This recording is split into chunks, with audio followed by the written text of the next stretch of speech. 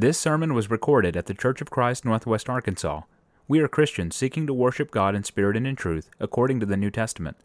Come worship with us Sunday mornings at 10:30 at 1708 Elm Springs Road in Springdale, Arkansas. I'd like to join the other brethren in welcoming everybody here this morning. I appreciate that you made it so we could worship God together. Thank you for the participation in the song service. The singing has been great. It's definitely edifying for me and help builds me up, so I appreciate that. I also appreciate the prayers on my behalf, and it's my prayer that the things that we study this morning will be in strict accordance to God's Word, and that they'll be useful to you, that they'll be beneficial, and something that you can learn as we continue our Christian walk together. If you remember last time I spoke a few weeks ago, we talked about the Lord's church, and we talked about just different characteristics of the church. We talked about the name, the structure, both universally and the structure for a congregation. We talked about authority and where that authority comes from and different principles that we're supposed to follow as the church and as disciples of Christ. And I want to continue that thought this morning. We're specifically going to be talking about, as the church, how are we called to worship God? And I want to be very clear, we're only talking about how to worship in the assembly. So we're going to talk about just some different things that we're supposed to practice coming from the Scriptures. And I'm only referring to when we assemble together. So this is not all the time. So we're going to look at some different things of how we're supposed to worship. When we look all the way back to the very beginning of time, we can see humans worshiping God, and rightfully so. We can see humans as the creation, worshiping God, the Creator, and how God intends for us to worship Him as our true Creator. So this morning we're going to look at some examples from both the Old Testament and the New Testament of how God expects us to worship Him, and as Christians today, how we're called to worship Him, and so that we can know that it is both pleasing to God and is how He called us to worship. So the first thing I want to look at is, what is true worship? Well, when you look over in the book of John, chapter 4, verse 23 and 24, this is Jesus talking here. And Jesus says, "But the hour cometh, and now is, when the true worshipers shall worship the Father in spirit and in truth. For the Father seeketh such to worship Him. God is a spirit, and they that worship Him must worship Him in spirit and in truth." So we can see that Jesus is telling us that the true worshipers, if we want our worship to be true, and we want it to be acceptable to God, it has to consist of two different components. And it has to be with the Spirit, and it has to be in truth. So let's look at those couple things. What does in spirit means? Well, in layman's terms, it really just means with your whole heart. You have to worship God, and you have to truly be into it with your heart. If you look over in Mark chapter 12, verse 30, this is Jesus talking again. And Jesus says, "And thou shalt love the Lord thy God with all thy heart, with all thy soul, and with all thy mind, and with all thy strength. This is the first commandment." You know, when we think about this love that we have towards God, it really is this love that should help us worship God the way that God wants us to worship. So it's with all your heart. It's with everything that you've got. So you're worshiping God because you truly desire to worship Him the way that He wants us to worship Him. Now, the second component of true worship is in truth. So what is truth? Well, we know that truth really just means that it's founded upon sound principles. It is according to what God wants us to. Jesus talking again, John 17, verse 17 says, "Sanctify them through thy truth. Thy word is truth." So we know that God's word is truth. It is what we have as our guiding principles and what directs our worship for God today. So if you're looking at true worship, it's both in the spirit with your whole heart, with everything you've got, meaning you truly mean it. And it's through God's Word, it's truth. It is according to the regulations and guidance that He set forth in His Word. So that's true worship, and that's what we have today. So for a little while, I want to look at a couple different examples that we have, some examples that we have in the Old Testament and New Testament, and what we can learn from them. You know, sometimes when you're working with people, you're studying with them in the Scriptures, I've heard it said, and some of you may have as well, that we really don't need to pay attention too much to the Old Testament because we're not bound by the old law anymore. Now, while it is true we're not bound by the old law anymore, the Old Testament is there for us, and it's there for our learning. If you look over in Romans chapter 15, verse 4, it says, "For whatsoever things were written aforetime were written for our learning, that we through patience and comfort of the Scriptures might have hope." So even though we're not bound by the old law anymore, there's still a lot of things, a lot of principles that we can learn from Old Testament examples. So it's absolutely important that we read them, that we study them, and we see what we can apply to our lives and what we're required to do today as Christians. So I want to look at a couple of those examples in the concept of worship. So the first example we're going to look at is the story of Cain and Abel. Now, if you remember Cain and Abel, they were the first two humans born on earth from Adam and Eve. So Adam and Eve was created by God. They had two sons, Cain and Abel. So Cain and Abel, we have a story of them, and that's going to pick up in Genesis chapter 4, verse 1 through 5. So Genesis chapter 4, beginning in verse 1, it says, "And Adam knew Eve, his wife, and she conceived and bare Cain, and said, I have gotten a man from the Lord. And she again bare his brother Abel. And Abel was a keeper of the sheep, but Cain was a tiller of the ground. And in process of time it came to pass that Cain brought of the fruit of the ground an offering unto the Lord. And Abel he also brought of the firstlings of his flock and of the fat thereof. And the Lord had respect unto Abel and his offering, but unto Cain and to his offering he had not respect. And Cain was very wroth, and his countenance fell." So this is the story of Cain and Abel that we have, that both of them gave an offering, or they gave a sacrifice, or a form of worship to God. Both of them gave worship to God, and one of them, their offer was accepted, and that was Abel. Abel's offering was accepted of God, and Cain's offering was not accepted of God. So we can clearly see, just from this very first example we're looking at, there is such a thing as unaccepted worship. So there is a way that you can worship God, and He will reject it, just as we talk about here. He rejected Cain's worship. So let's look at that a little bit, and let's try to figure out why. Why was Cain's offering rejected and Abel's offering was accepted? Well, if we look over in Hebrews chapter 11 and verse 4, it says, "By faith Abel offered unto God a more excellent sacrifice than Cain, by which he obtained witness that he was righteous, God testifying of his gifts, and by it being dead yet speaketh." So here the writer of Hebrews tells us that the difference between Cain's offering and Abel's offering is Abel offered it with faith. Now think about that word faith for a minute. When you look at the word faith, a lot of times we think of, well, that means to believe. Well, surely Cain believed in God as well. If you think about that, this is one of the first humans born, that his parents were Adam and Eve. Obviously, he would believe in God. And another way we know that he believed in God was because he offered a sacrifice to him. Why would you offer a sacrifice to something you don't believe in? It doesn't make any sense. So obviously, we know that both Cain and Abel believed in God, but we also know faith is more than just belief. Faith is also obedience of what God sets him forth for us to do. So that was really the difference maker, is Abel offered it with faith, so belief and obedience, and Cain did not. So Cain had belief without the obedience. We can see that faith, where faith comes from, in Romans chapter 10, verse 17, it says, "So then faith cometh by hearing, and hearing by the word of God." So we know that if we want to increase our faith, we increase our hearing, we increase our knowledge in the word of God. So Abel offered a sacrifice that was according to what God's instruction was, and Cain did not. So Cain's offering was rejected, and Abel's offering was accepted. So one of the things we need to look at is when we're talking about that true worship is in spirit and in truth, well, Cain did not do that. Cain didn't have true worship in spirit and truth, but Abel did. So his was accepted. The next example that we have is the Levitical priest. So I want to pause just for a second. I want to talk about the tabernacle. When you look at the Levitical priest, so what you have through history, this would have been after Moses led the people out of Egypt and he goes up to Mount Sinai, he gets a whole lot of instructions of what they should do. That's where the Ten Commandments come from. And then you have a lot more instructions. So all this is written out in Exodus chapter 25 through 40. So we won't read those 15 chapters this morning, but I encourage you to look through that. So Exodus 25 through 40 gives a lot of detailed instruction.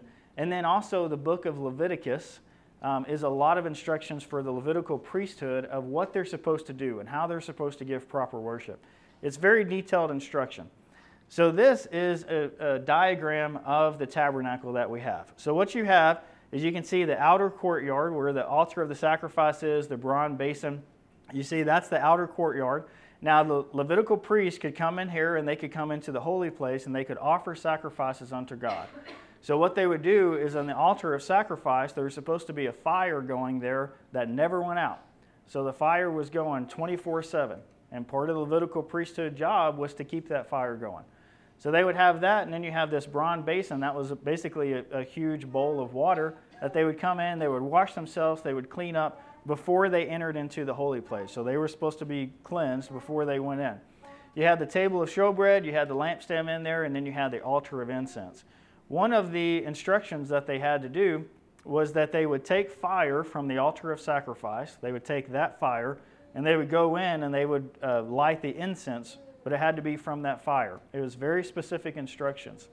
And then once a year, the high priest, and there's only one of them at a time, and the only high priest, could go back into the Holy of Holy Places. So that was a big curtain that separated the holy place from the Holy of Holy. It was a big curtain, and the high priest would go back there once a year. Behind that curtain in the Holy of Holies, you had the Ark of the Covenant, and there's a few very symbolic things inside the Ark of the Covenant. And then on top of that, you had a couple cherubims, which was angelic-like figures that would be there. And in those cherubims was what's called the mercy seat. And that's where it said that's where God resided, was on that mercy seat inside the cherubims. So what the high priest would do is he would go back once a year and he would offer a blood sacrifice on the mercy seat to delay God's wrath against the sin of the people. And they would have to do that year over year over year. So that is just a basic concept of the tabernacle itself. And there's a whole lot more very detailed instructions of how they were supposed to move the thing, how they were supposed to set it up, the different sides. You can see at the top there, the north side, so it's supposed to be facing a certain way at all times. So there's a whole lot of very detailed instructions. So now we're going to pick up with a couple men named Nadab and Abihu. So Nadab and Abihu were the sons of Aaron. And if you remember Aaron, he was the first high priest. So the first one that God had set in. And then his sons, Nadab and Abihu, were also going to be priests of the Levitical priesthood. So they were called to go serve and to do these certain things like light the incense and make sure that the things were taken care of. So we're going to pick up the story there with Nadab and Abihu, and that's in Leviticus chapter 10, verse 1 and 2. So Leviticus 10, chapter 10, verse 1 says, "And Nadab and Abihu, the sons of Aaron, took either of them his censer and put fire therein, and put incense thereon, and offered strange fire before the Lord, which he commanded them not. And there went out fire from the Lord, and devoured them, and they died before the Lord." So, we can look at this, and we can see just these couple of verses that, well, at first, Nadab and Abihu, they were kind of doing what God told them to do. They were going to take a fire and they were going to light the incense. Remember that you had this altar of incense here in the tabernacle. Nadab and Abihu, they were doing part of their job and just go and they were going to light that as a sacrifice unto God. But look at that at the end of verse 1. It says, "But they offered a strange fire."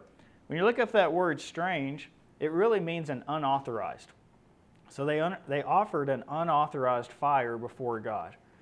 So if you remember, part of the instructions was the altar of sacrifice over there in the outer courtyard was supposed to have a fire running 24/7 and never went out. That's the fire that was supposed to be used to the altar of incense. I don't know what fire Nadab and Abihu did use, but it wasn't that one. It was a strange fire. Now we look at it as humans and we say, fire is fire. What's it matter what the source comes from? It's fire. It's still going to light the incense. It's still going to offer a sacrifice. But it's apparent to us that God looks at that differently. God looks at it of He has commanded them to use that fire from the altar of incense, not just any fire. So God had wrath upon them. So verse 2, it says, "And there went out a fire from the Lord and devoured them, and they died before the Lord." Now we can look at this as pretty harsh, or we can look at this as, and that's just rough. Nadab and Abihu, they just were doing their job. And they got one little detail wrong. But God looks at that as that's a very important detail. So their worship that was sent up to God was rejected. And Nadab and Abihu had to pay the price for that. So we can learn from these examples that we can learn that whatever God puts into practice, it cuts off everything else. So if God says do this, that means you do that and only that. And you do that the way that He wants us to do. And Nadab and Abihu apparently did not follow after that way. Now, the third example that we have is going to come from the New Testament. So the third example, this is Jesus talking here in the book of Matthew chapter 15. We'll read verse 3 through 9. So it says, "But he answered and said unto them, Why do ye also transgress the commandment of God by your tradition? For God commanded, saying, Honor thy father and mother, and he that curseth father or mother, let him die the death. But ye say, Whosoever shall say to his father or his mother, It is a gift, by whatsoever thou mightest be profited by me, and honoreth not his father or his mother, he shall be free. Thus have ye made the commandment of God of none effect by your tradition. Ye hypocrites, will did Esaias prophesy of you, saying, These people draweth nigh unto me with their mouth, and honoreth me with their lips, but their heart is far from me. But in vain they do worship me, teaching for doctrines the commandments of men." So what you have here is Jesus is rebuking these people here, and he's saying that you're made God's commandment, what God set in motion, you made it of none effect, meaning you made it worthless, because you're teaching your commandments or you're teaching your traditions as commandments. So things that you say are more important, you're not following after God's commandments, and you're teaching people to follow after that way. And then Jesus tells us there in verse 8 that they draw nigh to me with their mouth. It sounds good. What they say sounds like they really want to worship God and follow after Him, but that worship is in vain. So what does that word vain mean? If you look up the Strong's Concordance, vain means to no purpose. So you're doing something that doesn't have any purpose. It also means that it's empty, it's unprofitable, and it's fruitless. So if you think about that vain worship that they're offering, it may sound good to human ears, but it's not acceptable to God. And if it's not acceptable to God, what's the point? Why are we doing something as worship to God if He's just going to reject it? So that's what these people were doing. They weren't really following after the commandments of God, and they were teaching the traditions that they were doing as more important, and God rejects it. So they may look good to other people, but they're not looking good to God. So we have to be careful when we're looking at these different things. Remember that true worship is in both spirit, with your whole heart, and in truth, according as how God set it forth. So how do we apply this today? How do we look at these different examples and as Christians make sure that our worship is true worship? You know, one of the differences we look at, James Ludicky has a fantastic lesson over worship. And one of the things he talks about, and it's always stuck with me, is the difference between worship and entertainment. And from what he said in his lesson, and I think it's a very great way to say it, is worship is doing for God the things that pleases God. And entertainment is doing for us the things that pleases us. So we have to look at, are we doing things for worship, things to please God and the way that He set forth, or are we doing things for entertainment, things that please us? So you know, there's a lot of different organizations out in the world today that call themselves churches, and they have church on the side of the building, that they're, quite frankly, just not following after the New Testament scriptures that we have. Those would be things of entertainment. They're doing things that please them because they want to do those. That's not worship. If it's not acceptable to God, it's not worship. Because worship is doing for God the things that please God. So we have to look at that, and we got to make sure that we are following the ways after the New Testament, things that are going to be pleasing to God. Another thing that we have to be careful of is we are a relatively conservative organization or group of people compared to other organizations out there. We're pretty conservative. So one thing that we have to be careful of is making sure we're not being so conservative or so to the book that we forget the entire purpose of it anyways. So sometimes we've seen groups that they'll get so much in the truth and all the little details and kind of nitpicking that they forget the in the spirit part, that they forget that it's got to be with your whole heart. So remember, true worship has to have both elements. It absolutely has to be according to truth. It absolutely has to be following after the things that God set forth. And it absolutely has to be done with the right intentions, and your heart has to be in it. So we got to look at both. So for a little while, I want to look at true worship today and how we can do things that are pleasing to God and what He wants us to do. And the great thing we know about it is if you're doing it with your whole heart, it can be pleasing to you too. It's okay to do something pleasing to God and please yourself. So doing the things that are pleasing to God, that would also be edifying and build us up as well. So when we're called and when we come to the assembly, we want to look at that we're specifically talking about in the assembly here. So when we assemble, what needs to happen? What are the things that we are supposed to do and when we come to the assembly together? Well, the first thing is we're singing. In Ephesians chapter 5, verse 19, it says, speaking to yourselves in psalms and hymns and spiritual songs, singing and making melody in your heart to the Lord. You know, this passage teaches us to offer musical worship to God, and that we should do that. You know, it tells us there at the end of the verse, it says, singing and making melody in your heart to the Lord. When you look up that word, making melody, it means like to pluck strings. And if you think about like a guitar or like a piano, you pluck strings to make musical sounds. And this gives us a very good example of what's the instrument that we're authorized to use in our singing service. And that instrument's your heart. So you sing and you make melody in your heart to the Lord. That's the instrument that we have been called to use. There's other organizations out there that they use musical instruments with their song service, but the only instrument that we've been authorized to use is our heart. So as we're singing service to God. Remember that if we use an unauthorized instrument, that it's going to be rejected, just as Nadab and Abihu used an unauthorized fire when they went out before the Lord. It was rejected worship. So this is one of those things that we got to be clear that why we have a cappella singing, or we only use our voice, is because that's the only instrument that we've been authorized to use.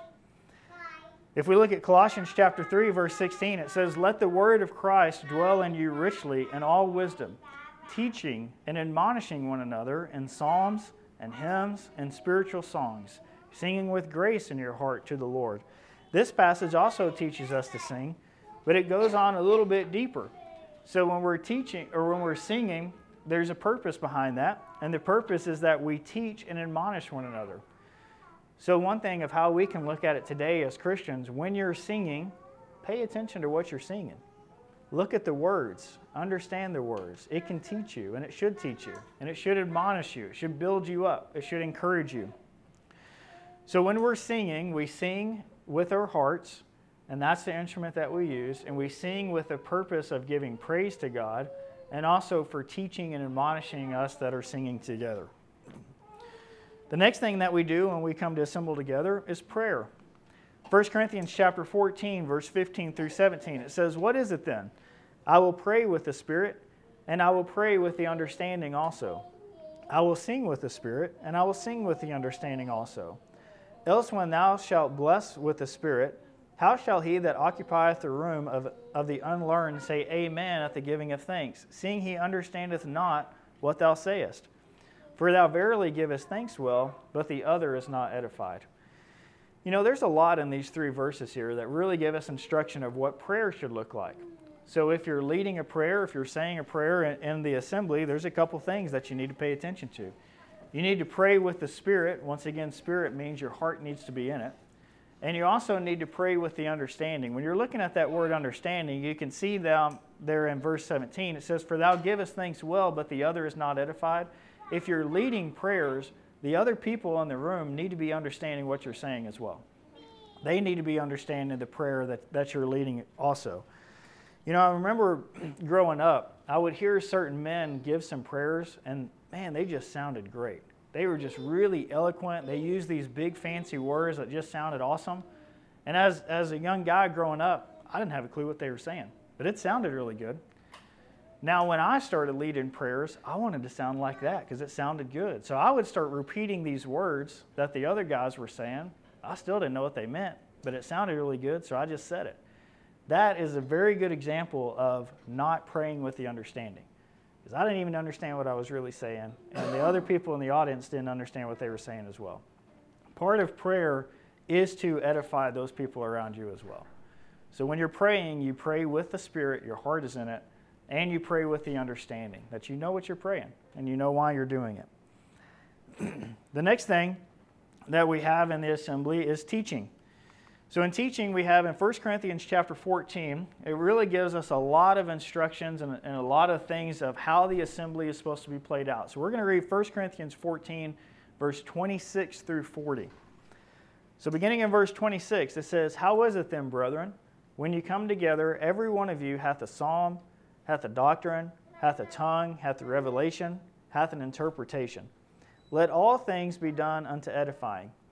If any man speak in an unknown tongue, let it be by two, or at the most by three, and that by course, and let one interpret.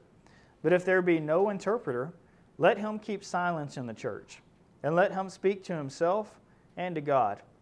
Let the prophet speak two or three, and let the other judge. If anything be revealed to another that sitteth by, let the first hold his peace. For ye may all prophesy one by one, that all may learn, and all may be comforted. And the spirits of the prophets are subject to the prophets. For God is not the author of confusion, but of peace, as in all churches of the saints. Let your women keep silence in the churches, for it is not permitted unto them to speak, but they are commanded to be under obedience, as also saith the law.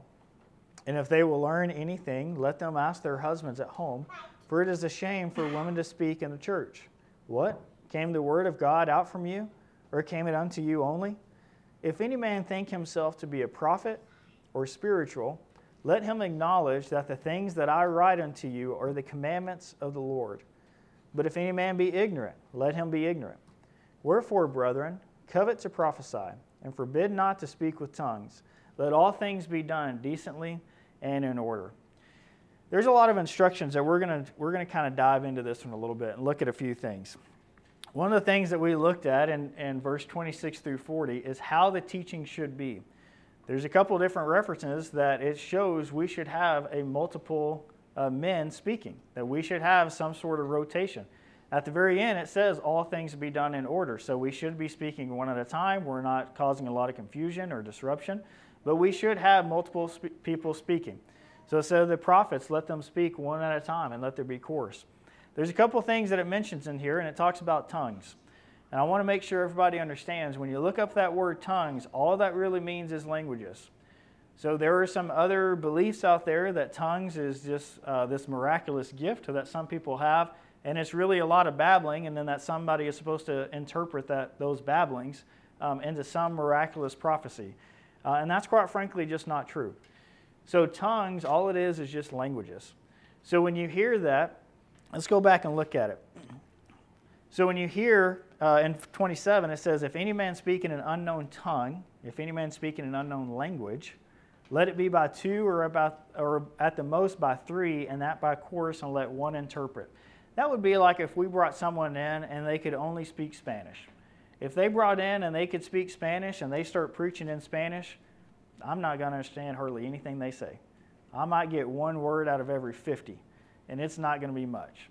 So if you think about that, how is that really going to edify people if most of the congregation can't understand Spanish?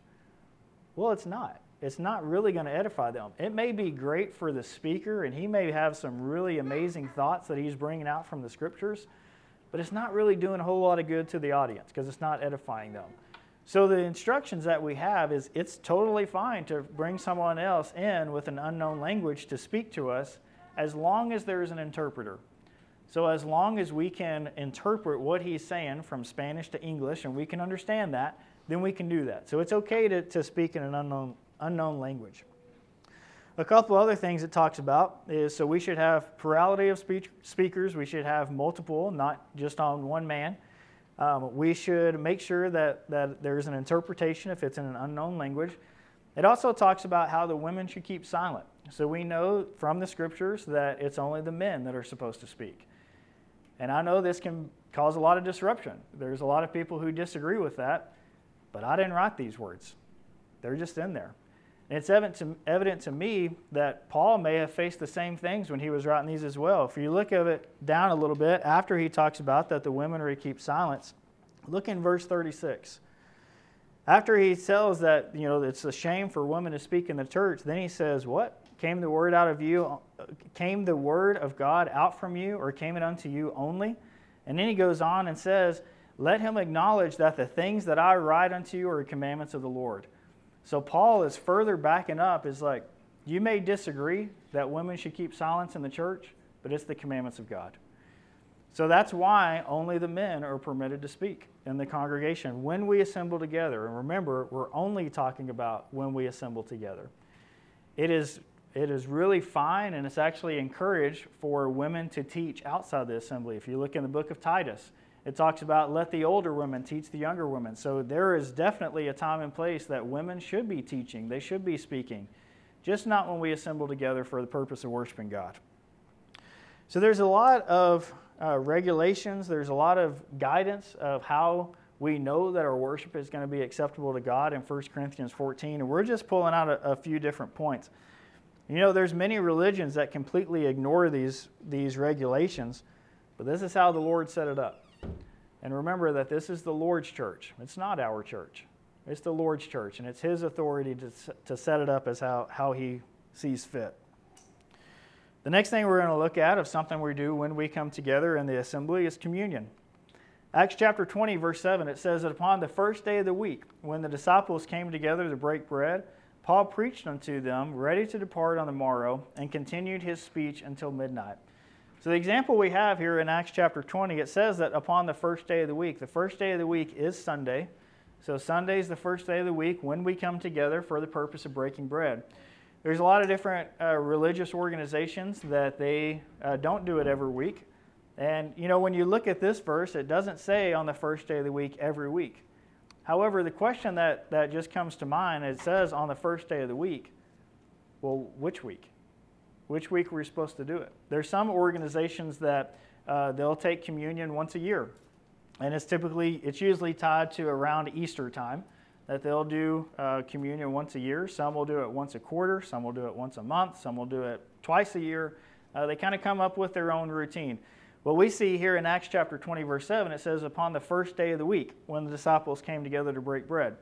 So if you look at that, upon the first day of the week, to me, the safe zone is that's every week. So upon the first day of the week, it's every week that we come together to break bread. So that's what we do for the communion service. 1 Corinthians chapter 11 gives us a little bit more detailed instruction of what that's supposed to look like. 1 Corinthians 11 and verse 23 says, For I have received of the Lord that which also I delivered unto you, that the Lord Jesus, the same night in which he was betrayed, took bread. When he had given thanks, he brake it, and said, Take, eat, this is my body which is broken for you. This do in remembrance of me. After the same manner also he took the cup, when he had supped, saying, This cup is the New Testament in my blood. This do ye as oft as ye drink it in remembrance of me. For as often as ye eat this bread and drink this cup, you do show the Lord's death till he comes. Wherefore, whosoever shall eat this bread and drink this cup of the Lord unworthily shall be guilty of the body and of the blood of the Lord. But let a man examine himself, and so let him eat of that bread and drink of that cup.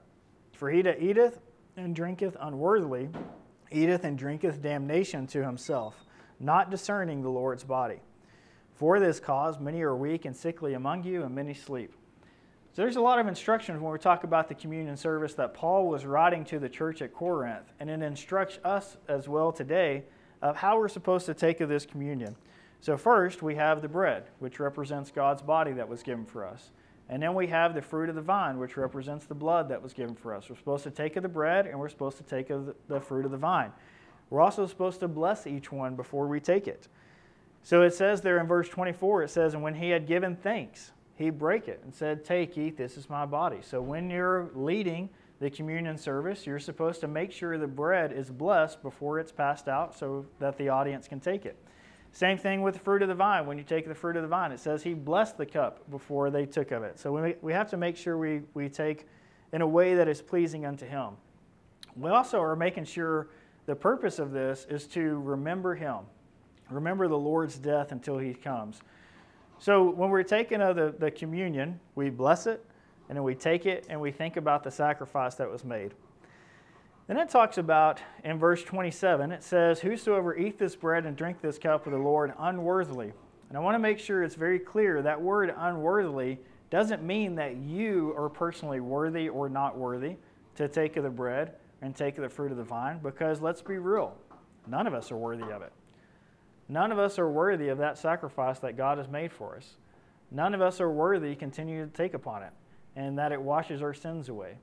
So that word unworthily means in an unworthily manner, that you're not doing it the way that God wants you to do it. Then it further gives us more instructions. But it says in verse 28, so to do it in an unworthily manner means that you're not examining yourself. When you look at verse 27 and 28, let's read that again. 27, it says, wherefore whosoever shall eat this bread and drink of this cup of the Lord unworthily shall be guilty of the body and the blood of the Lord. But when you look at that word but, that means you're changing. You're going in the different direction. So he just talked about you're eating of this bread and drinking of this cup unworthily. So you're doing it in a way that's not pleasing to God. But, so if you want to do it in a way that is pleasing to God, let a man examine himself. And so let him eat of that bread and drink of the cup. So Paul is telling us if we want to do it in a worthy manner, that you examine yourself. So this is a time that's very important. When you're taking of the communion, you're examining yourself. You're thinking about your own life. You're thinking about your walk as a Christian.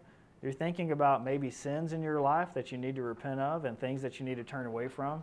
You're thinking about the work that you do for the kingdom and how you should be working for God and doing the things that He wants you. You examine your own life. And that's not the only thing that you examine. Let's continue in verse 29. 29 says, for he that eateth and drinketh unworthily eateth and drinketh damnation to himself, not discerning the Lord's body. Something else that should be on your mind during the communion service is you're thinking about the sacrifice that was made for you. You're thinking about what are we really doing here? That we're remembering God's sacrifice. We're remembering that Jesus came down and gave His life on the cross for our sins. That the bread represents that body that was given for us. Let's think about that body. That the blood represents, or the fruit of the vine represents the blood that washes away our sins. Let's think about that blood. Let's think about that sacrifice. So during the communion service, a lot happens than just taking a little piece of cracker and eating and a little cup of juice. It's an important service. You're examining yourself. You're thinking about the sacrifice that was made for you, and you're truly doing it the way that God wants you to. And we remember that we're doing this until the Lord returns. So it's on the first day of the week.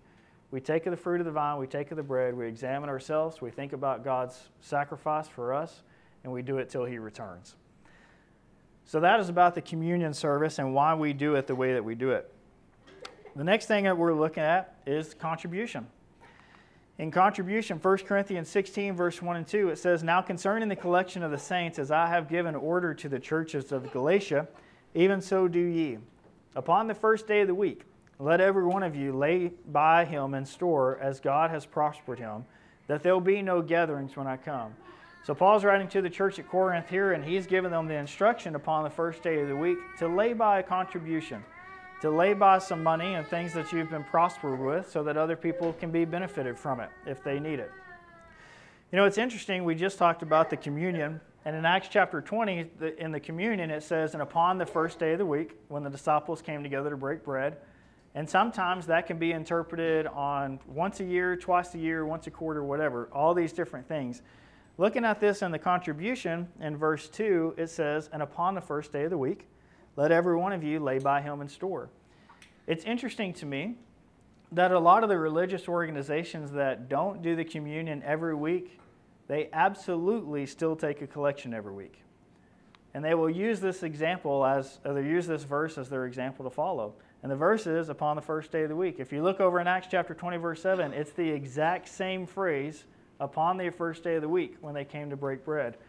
So it's just interesting to me that we see that it's upon the first day of the week we're supposed to lay by in store as God has prospered him. Now one thing too that's different in the New Testament versus the Old Testament, or specifically the Mosaical law, is in the Old Testament, they would do what's called tithing.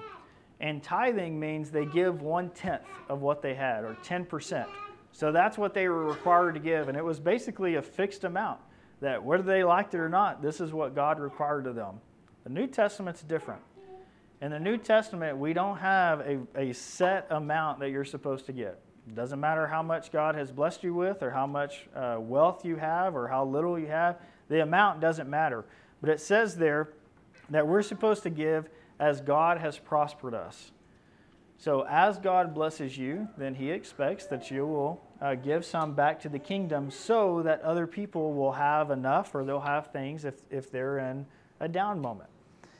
So we're supposed to give as God has prospered. That's not a fixed amount. And we're also supposed to give generously.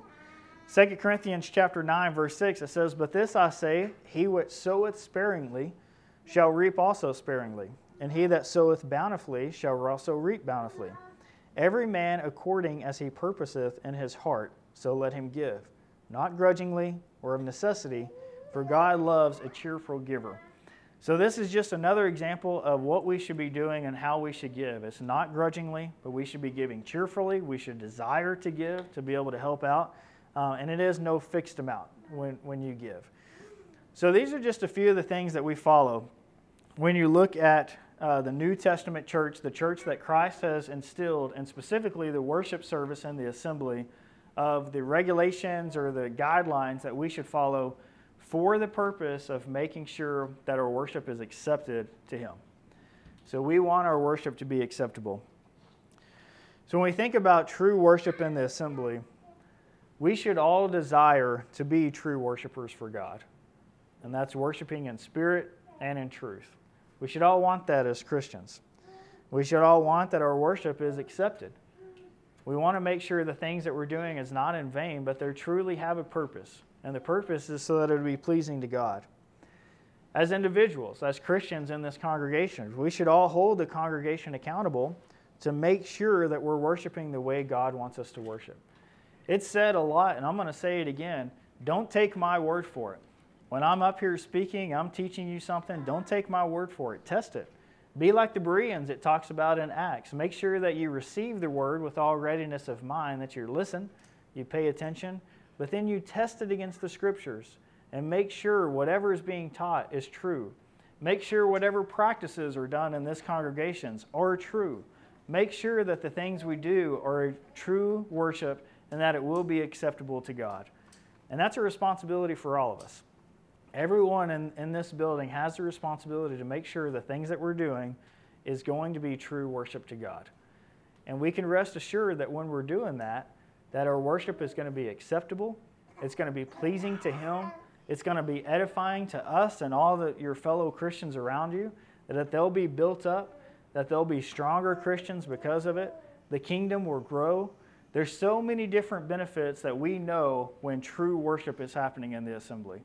And this is the true worship that we're called out to do. When we think about all the things that God has done for us, we think about, for one, He created us. Every good thing, every blessing that we have comes from God.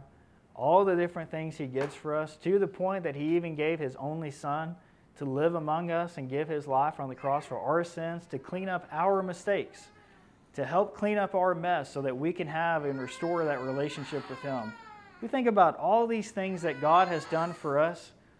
It's a really small ask for us to just worship the way that He wants us to worship Him.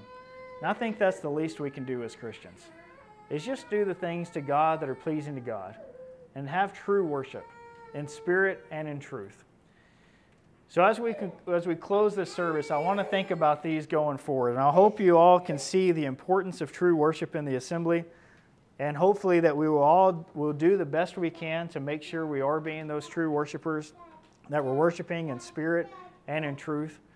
And if there's any among here this morning that are struggling with anything, if you need the prayers of the church, you need encouragement, you need lifting up, then that's what we're here for. We're here to help you out as your brothers and sisters in Christ.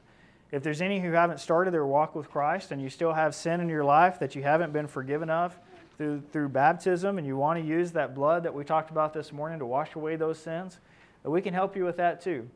So if there's some who would like to start their walk with Christ, or if you need the prayers of the church for any reason, I ask you to come and have a seat on the front pew while we stand and sing the song that's been selected. We hope you enjoyed this teaching from God's Word. If there's anything we can do to help you in your walk with Christ, send us a message at facebook.com/CFCNWA. To find more sermons, look for us on Apple Podcasts, Google Podcasts, Spotify, and like our Facebook page. Thanks for listening, and God bless.